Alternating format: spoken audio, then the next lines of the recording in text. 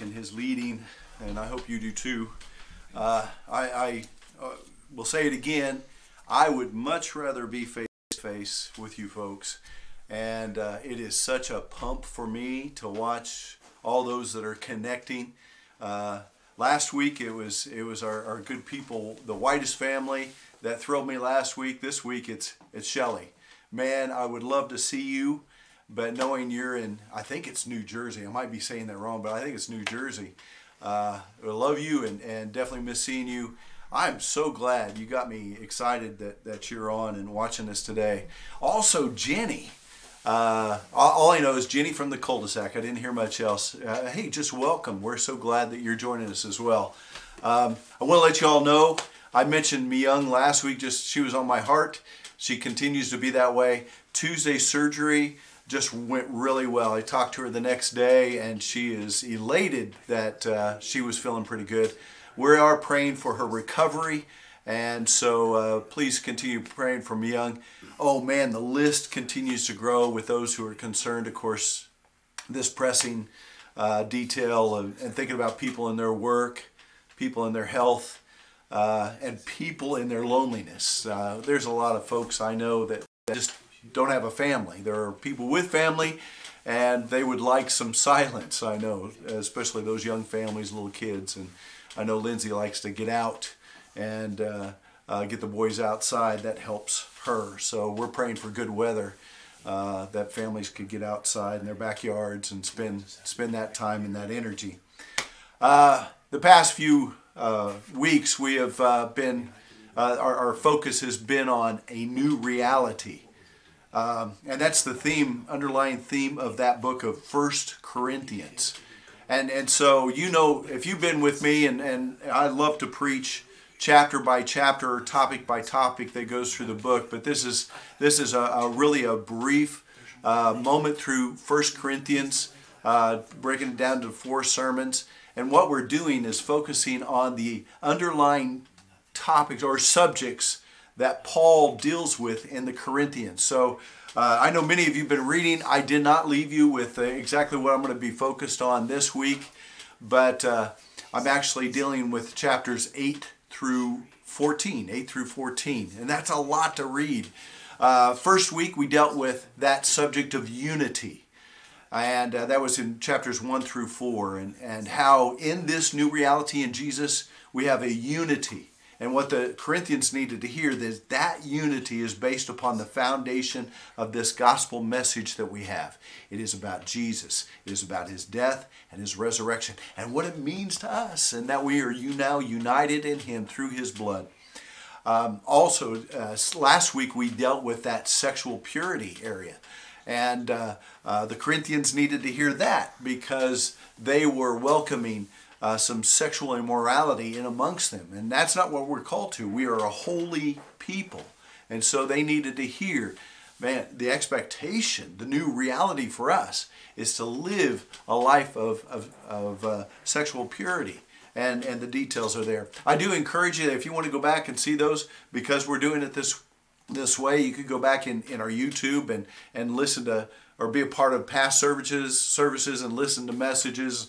Again, hear Eric all you want. You can hear him over and over again in leading songs. So I just encourage you to go back to our YouTube page, and you could look for these.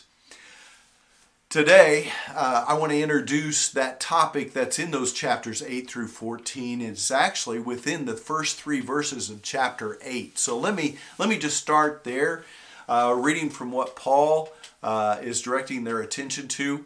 The first phrase is actually the topic that he addresses. Several topics throughout those 8 through 14, but the underlying subject throughout is that subject of love. Here's what he says. Now about food sacrificed to idols. We know that we all possess knowledge, but knowledge puffs up, while love builds up. Those who think they know something do not yet know as they ought to know. But whoever loves God is known by God. The key word, the focus is love. and you might see, I don't know whether they put up the title, but we're going to be talking about a love that is productive, a love that grows, a love that builds. And I believe that's the focus that Paul has and the message he has for the Corinthians in all these verses, or chapters 8 through 14. Now, definitely when we're talking about a new reality, our new reality in Jesus is that we are called to love. And we are called to a productive love, one that we just described, one that builds, one that grows, one that makes a difference around us.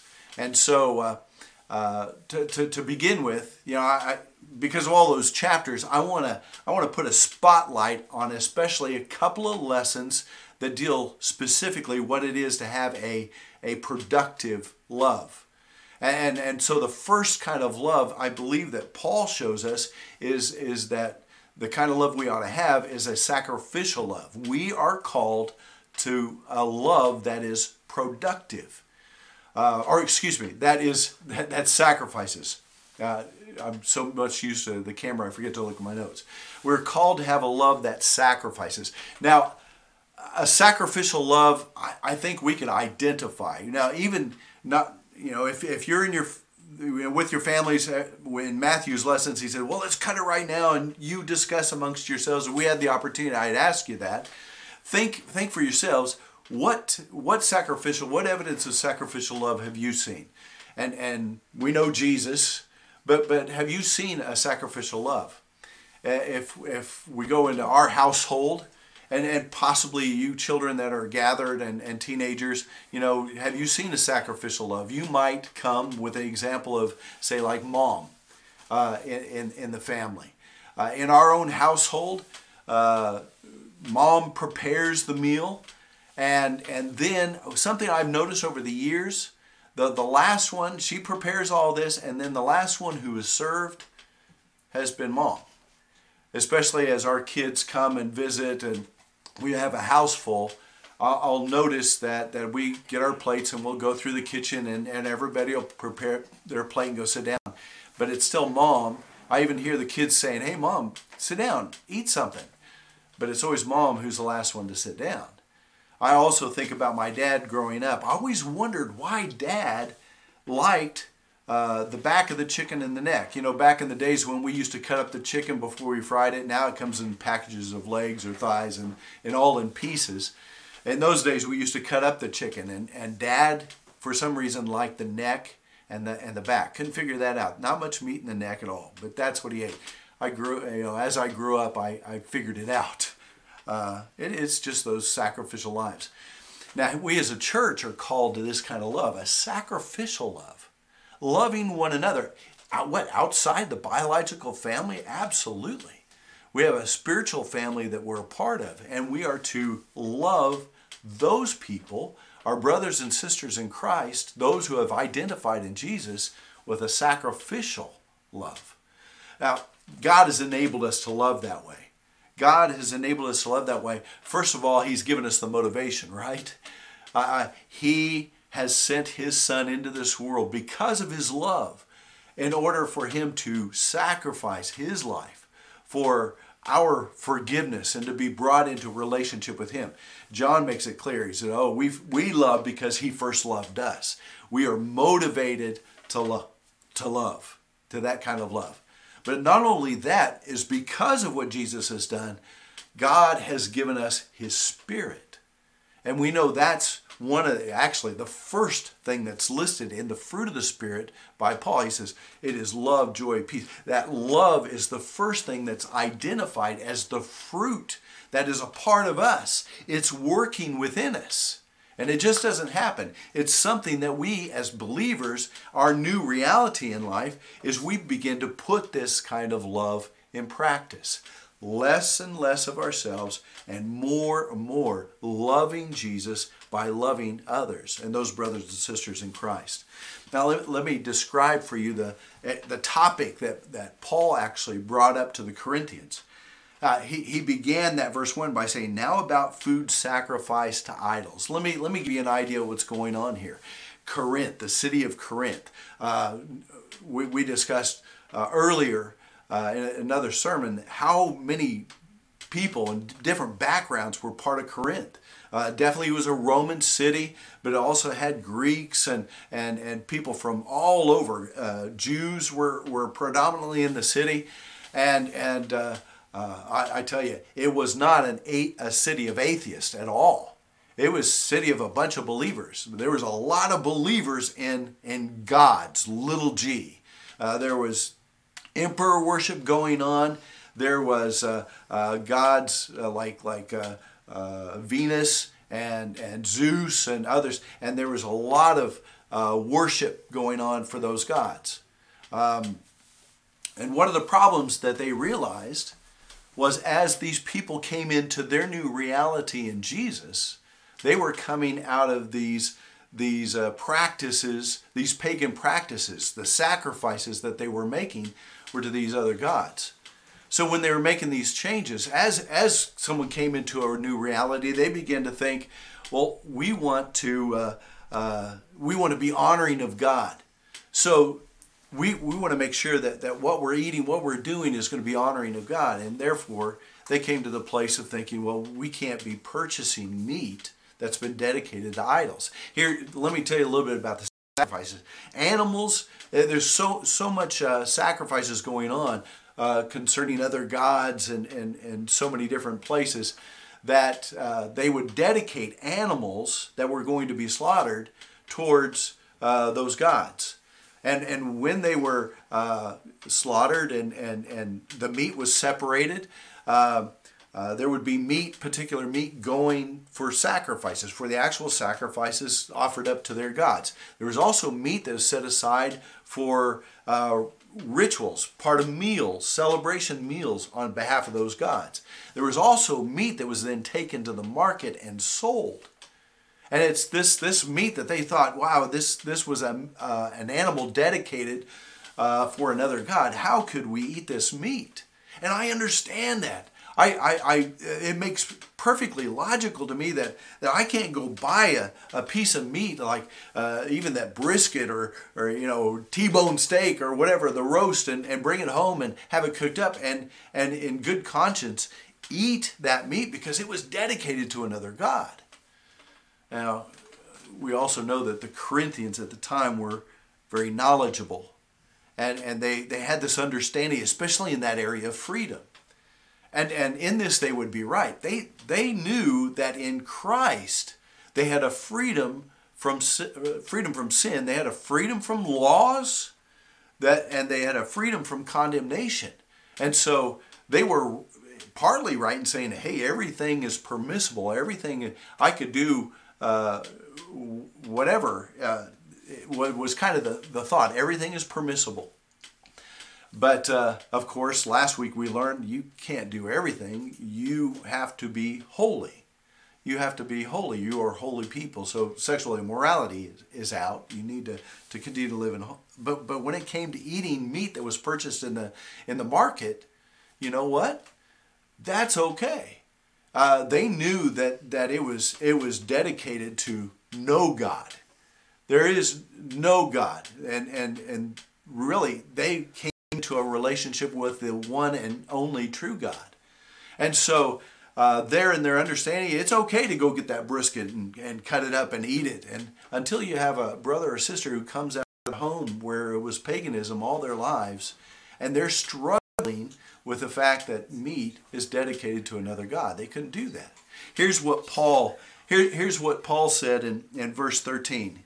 He says, and this kind of his conclusion, he says, if what I eat causes my brother or sister to fall into sin, I will never eat meat again. Did you hear that?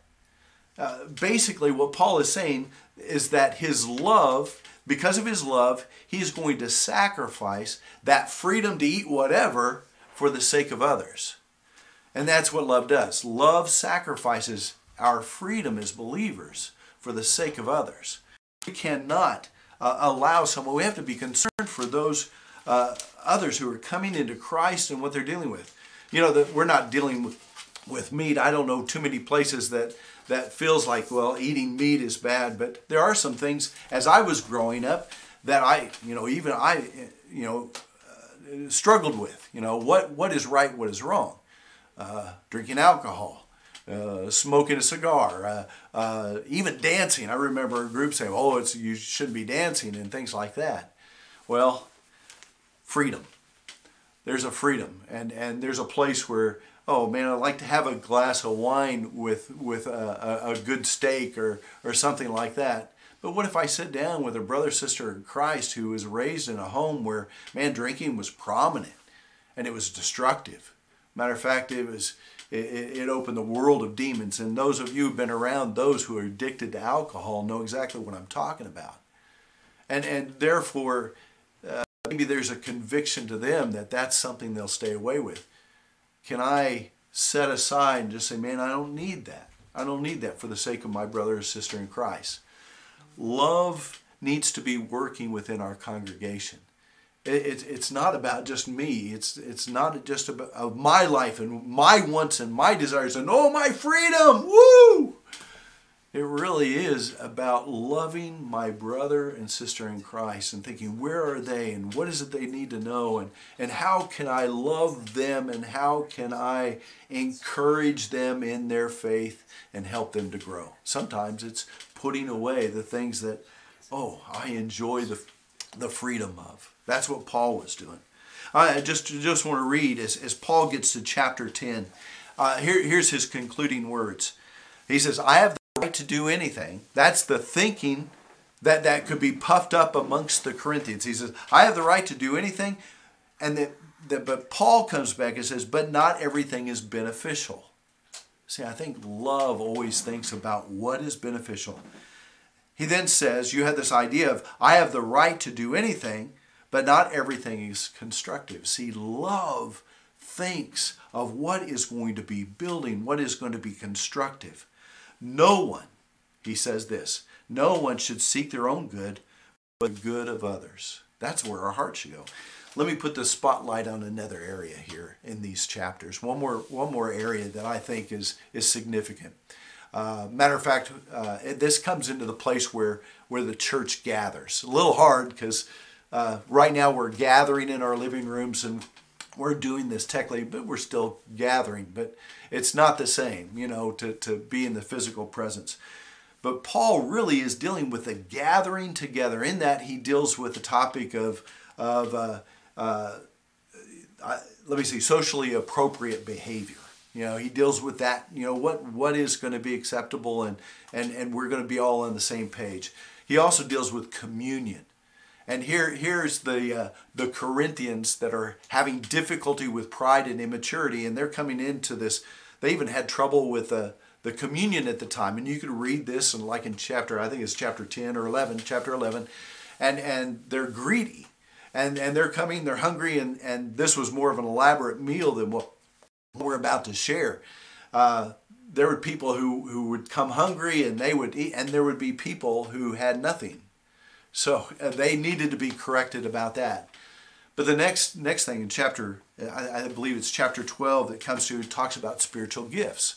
Imagine this happened in a church that God was gifting these new believers, and part of their new reality too was that God was gifting them with some wonderful gifts. He lists some of those in chapter 12. There's some of those who were prophesying, some of those who were doing miraculous signs and wonders. There were some who were speaking in tongues, some who were healing. So there were some of those very active in these miraculous gifts. But Paul's concern was how those gifts were being used. We have an indication. I failed to say what the point is. And it's this fact that love, in this love, we are called to a love that builds, that grows and strengthens. Anyway, let me move on. Paul identifies, I believe in this, a problem amongst the Corinthians in their gifting. Could you imagine? Let's see. Their overall problem that we've already identified with is immaturity and pride. Now God has gifted them, and I'm sure that they abused it. Here's one indication. In verse 15, he says, now if the foot should say, because I am not a hand, I do not belong to the body. It would not be for that reason. Stop being a part of the body.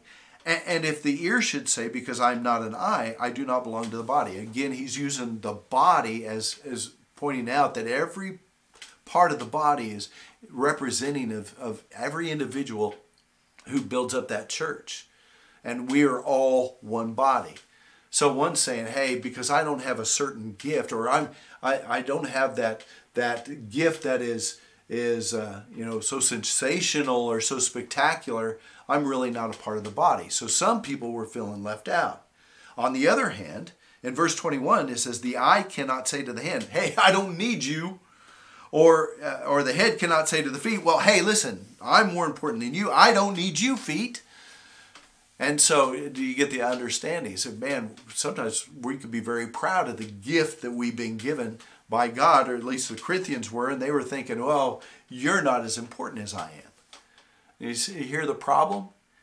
The focus in the church with all the giftedness and all their abilities was to say it is for the benefit of the body. And that every part, he makes the point of saying every member of that body of Christ is significant. I believe he comes to this. Matter of fact, he comes to the great conclusion is that, man, you all are pursuing all these gifts and wanting all the gifts, and that's a good thing. That's going to be productive for the body.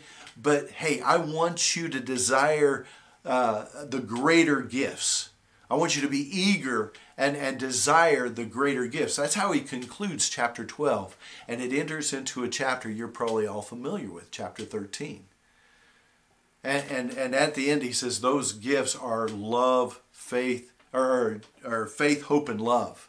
Those are the things. And the greatest of those is love. Here's how he begins chapter 13, the first 3 verses. He says, if I speak in the tongues of men or of angels, but have not love, I am only a resounding gong or a clanging cymbal. If I have the gift of prophecy and fathom all mysteries and all knowledge, and if I have a faith that can move mountains but do not have love, I am nothing. If I give all I possess to the poor and give over my body to hardship, that I may boast but do not have love, I gain nothing. Now these Corinthians, they were all up and man, having something significant. And even, again, pride and immaturity was there. That Paul wanted them to know that no matter what gift they had, it meant nothing if it wasn't done in love. What's the most important part of a believer's life that we need to be engaged in, and it is love. Remember the commandments, is love the Lord your God with all your heart, soul, mind, and strength, and love your neighbor as yourself. And so in our new reality, we're connected to Christ.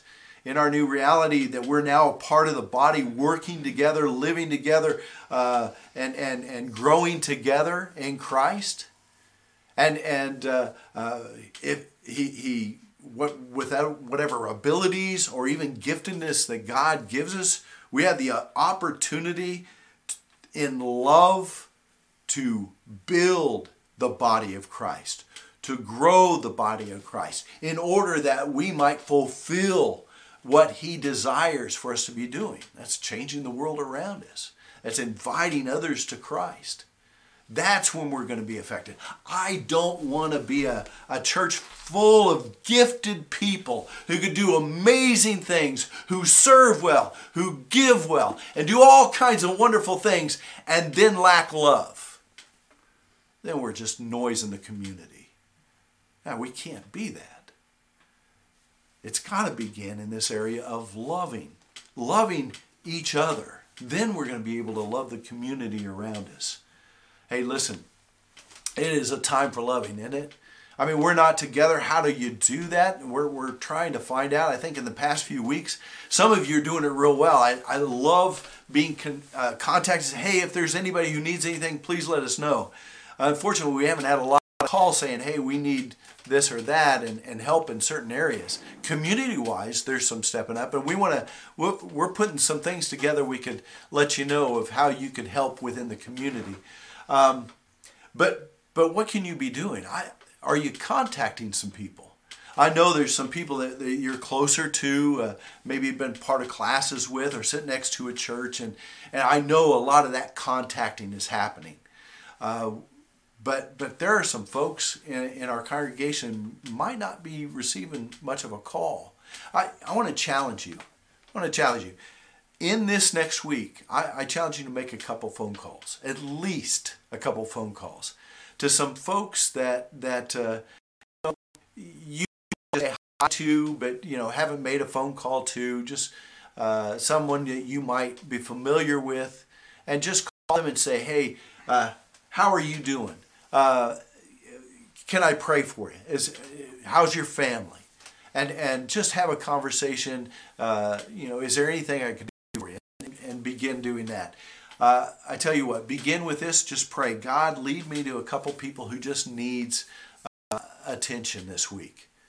And if a name doesn't come to mind, call the church. We've got a list we've been marking at and just checking and on a regular basis. So I encourage you. I challenge you to do that. Would you do that for me? I want to close with what we also read in 1 Corinthians chapter 13. And here's a point I want to make as well. When it comes to the definition of love that's laid out, that Paul lays out here, I've been asked, hey, use chapter 13 for our wedding. It's not a bad idea. But this chapter 13, this definition wasn't meant for people who are getting married and the kind of love. Although it's absolutely the kind of love you ought to have in marriage, this kind of love that Paul lays out in definition is the kind of love that you and I are called to. It is a perfect love. Here's what it says. Love is patient. Love is kind. It does not envy. It does not boast. It is not proud. It does not dishonor others. It is not self-seeking. It is not easily angered. It keeps no record of wrongs. Love does not delight in evil, but rejoices with the truth. It always protects, always trusts, always hopes, always perseveres. Love never fails. Now, invitation we usually have is like right now. And again, man, can I be honest with you? I read that definition of love and I'm not there. I'm not there. I struggle with a love that is perfect, and I could definitely grow in that area. So in part, I could think of places where I need to do some repenting, where my love was lacking. And I appeal to, I know a lot of you folks, and I think, man, there's a love that I've seen that's evident in you, but I have a hard time thinking that anybody would feel any different than I do right now. I don't have that perfect love, and I need to pray. So for invitation today, here's what I'd like to do. I'd like to just pray for each one of us. Where we're lacking, Lord, oh, please forgive us. And where we need to grow in this love, Father, you've given us the motivation. You've given us your Spirit. Help that love to work in us. Let's do that right now. Father in heaven, we praise you and we thank you always for Jesus. He is that evidence of the love that you have for us. We praise you for the forgiveness we have. And right now, Lord, we ask your forgiveness where we're lacking in the love that you've called us to. We praise you, Father, that you've given us that motivation in Jesus. And we praise you, Father, for the Spirit working in us. And we pray, Lord, to put into action the love that we are capable of because your Spirit indwells us. Help us to love. Help us, Lord, in those times where we are fearful and we're holding back. Help us, Lord, with boldness to step forward and maybe just ask those questions. How can I help? Or who can I call? Or Lord, even that idea of what do I need to put away in order that I don't affect the life of my brother and sister in Christ? What freedom do I have that might be getting in the way of someone else's understanding and loving you? God, you're good to us, and we praise you every day, and we praise you for the forgiveness we have. It's in Jesus' name we pray. Amen.